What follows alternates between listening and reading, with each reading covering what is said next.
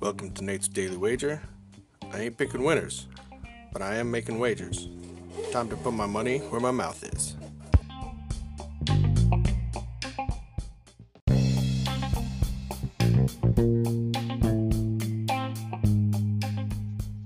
This is Nate's Wager for 10/20/2020, and nice little win last night. As expected, the Bills were a bit overrated, the Chiefs were a bit underrated, and we got the nice cover by going with the Chiefs. So, switching gears, let's go to some baseball. We got the World Series starting up tonight.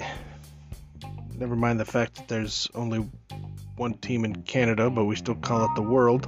So, we have Kershaw going for the Dodgers tonight. So what does that mean? We know he's a choker. We know he does not do well in the World Series.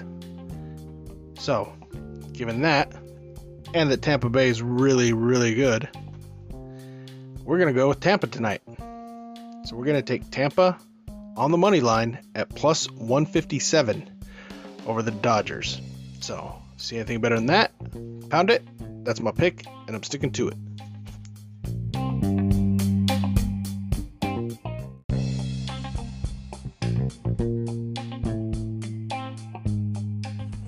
Please remember to rate, review, subscribe in your favorite podcast application.